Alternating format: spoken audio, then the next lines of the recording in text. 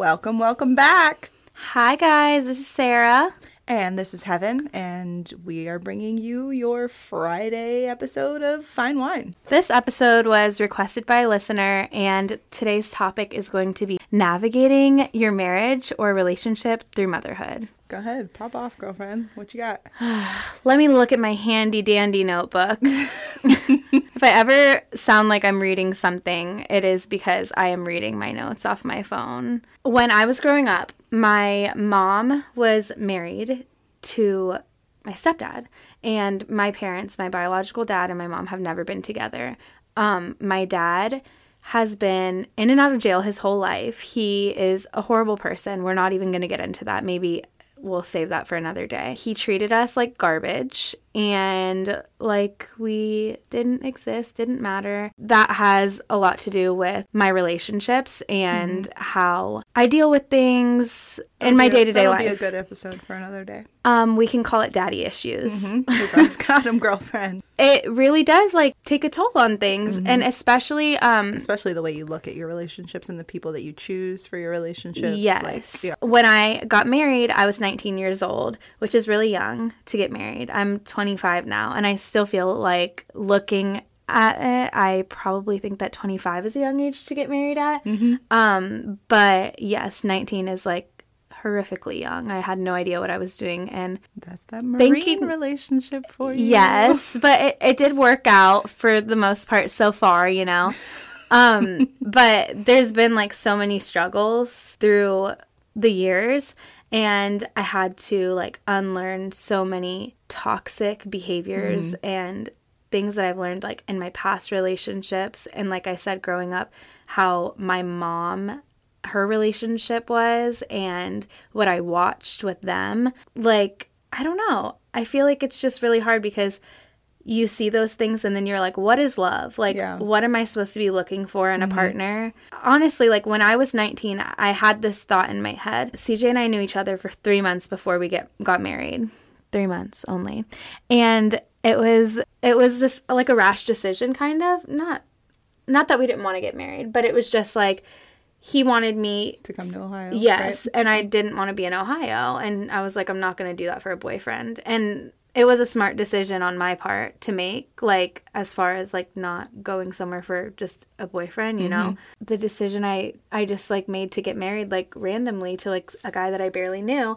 And in that moment, I thought, this is completely opposite of what I normally go for. Normally, my ex was, an abusive douchebag. So I was like, if I want a change in my life, I have to go for something different. And I just, jumped the gun and took that chance. And I did, and it worked out so far. But like I said, there's been struggles, and we're about to get into those. As a parent, you only want your kids to see the good. Yeah, you don't ever want to see the fighting or the what happens behind closed doors. Yes, and I think that you tell yourself don't fight in front of the kids, and you try, but it's hard to hide that.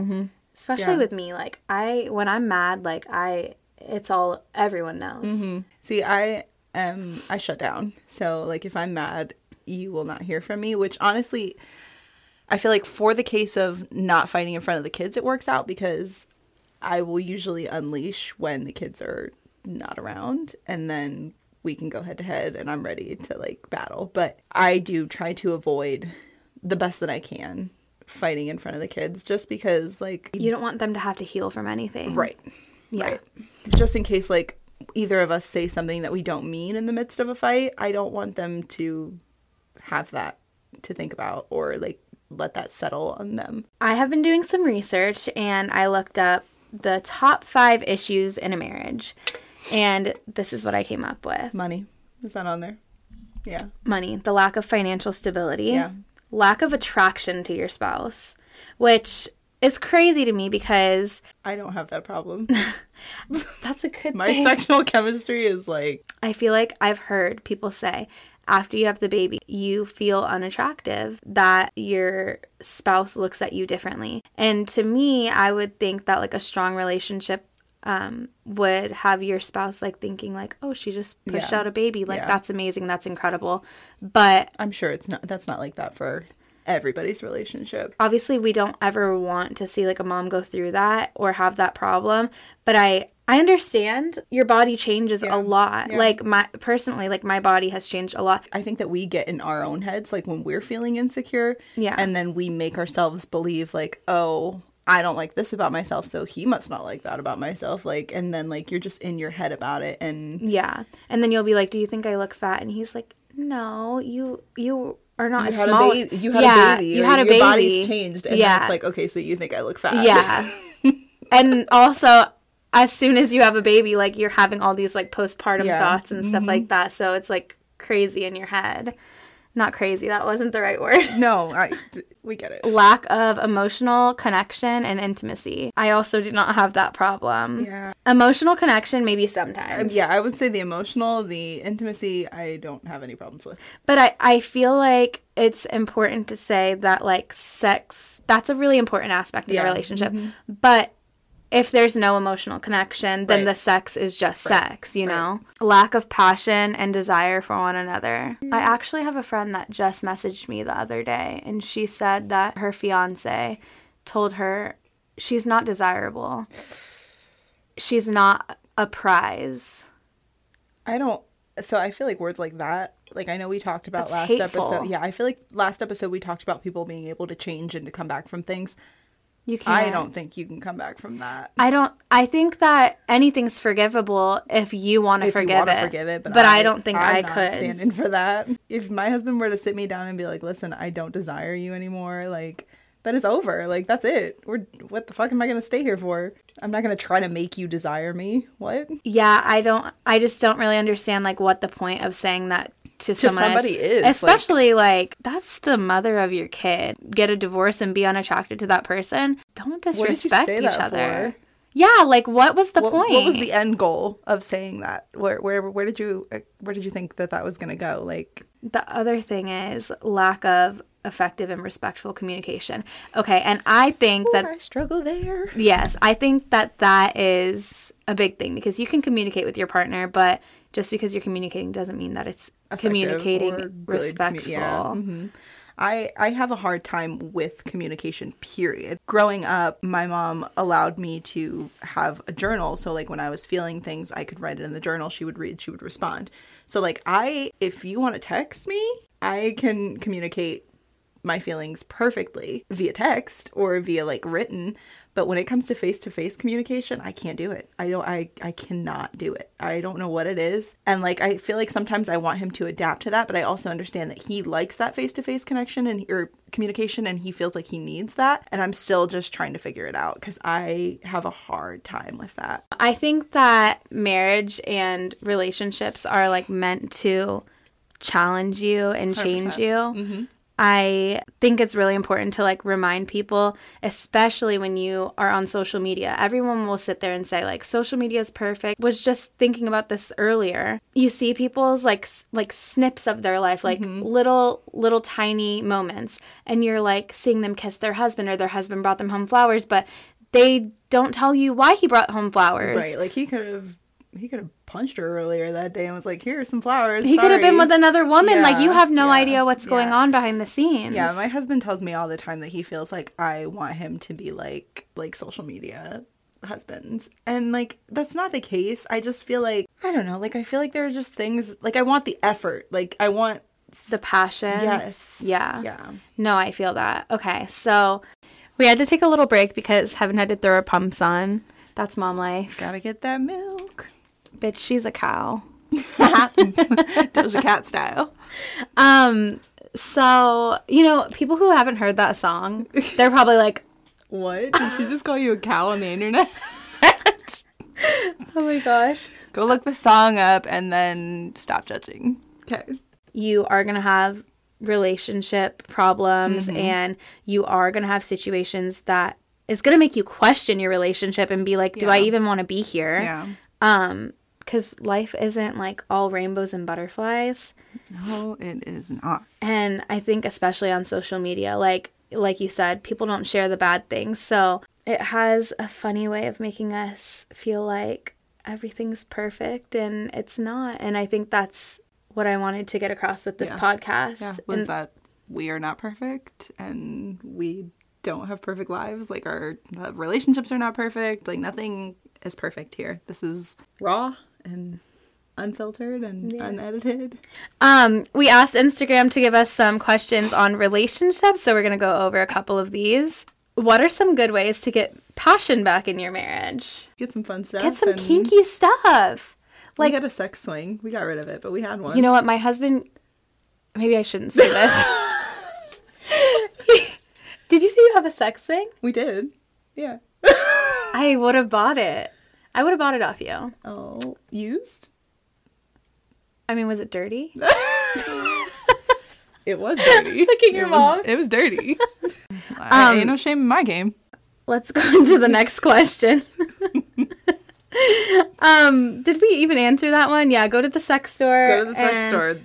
That's it. That's all I got for you. Go on a date at, like, uninterrupted time without your kids. Say, my mom got us a trip to a cabin in Hocking Hills, and that was, like, it was so quiet and peaceful and just perfect. Yeah. So, like, if you're able to. I feel like the stress of kids and, like, it just, like, you know, you just need a break every now and then. Absolutely. How do you prioritize time with your spouse when you have a shit ton of kids? That's a you question. The only time we get is after midnight. So, I don't know. Honestly, it's hard because... I think that's real, though. Like, I think that's, like, a real answer. Mm-hmm. Like, you don't always have time to prioritize each other. And it's definitely hard because nobody wants to take 5 kids at once. Like, nobody is willing to watch 5 kids at once for us. It's kind of just the little things. Like, I tell him all the time, we do, like, late night Taco Bell runs. And, like, that is my favorite time. Like, because we just sit there and we eat Taco Bell together and, like, we just fat together and it's just great. The real question here is, did you like the loaded potato grillers? I've never had that before. Sorry. Man! I get the Doritos Locos Tacos. Okay, those are good. Delicious. Those are my And I've been getting those since, high school? Those were my favorite, the loaded potato grillers, and they got rid of them. They discontinued them, and I was so sad, and that made me stop eating at Taco Bell. Okay, the next question. I have a lot of friends of the opposite gender, and it makes my spouse jealous. How should I handle this? I don't have a lot of opposite gender friends. I don't either.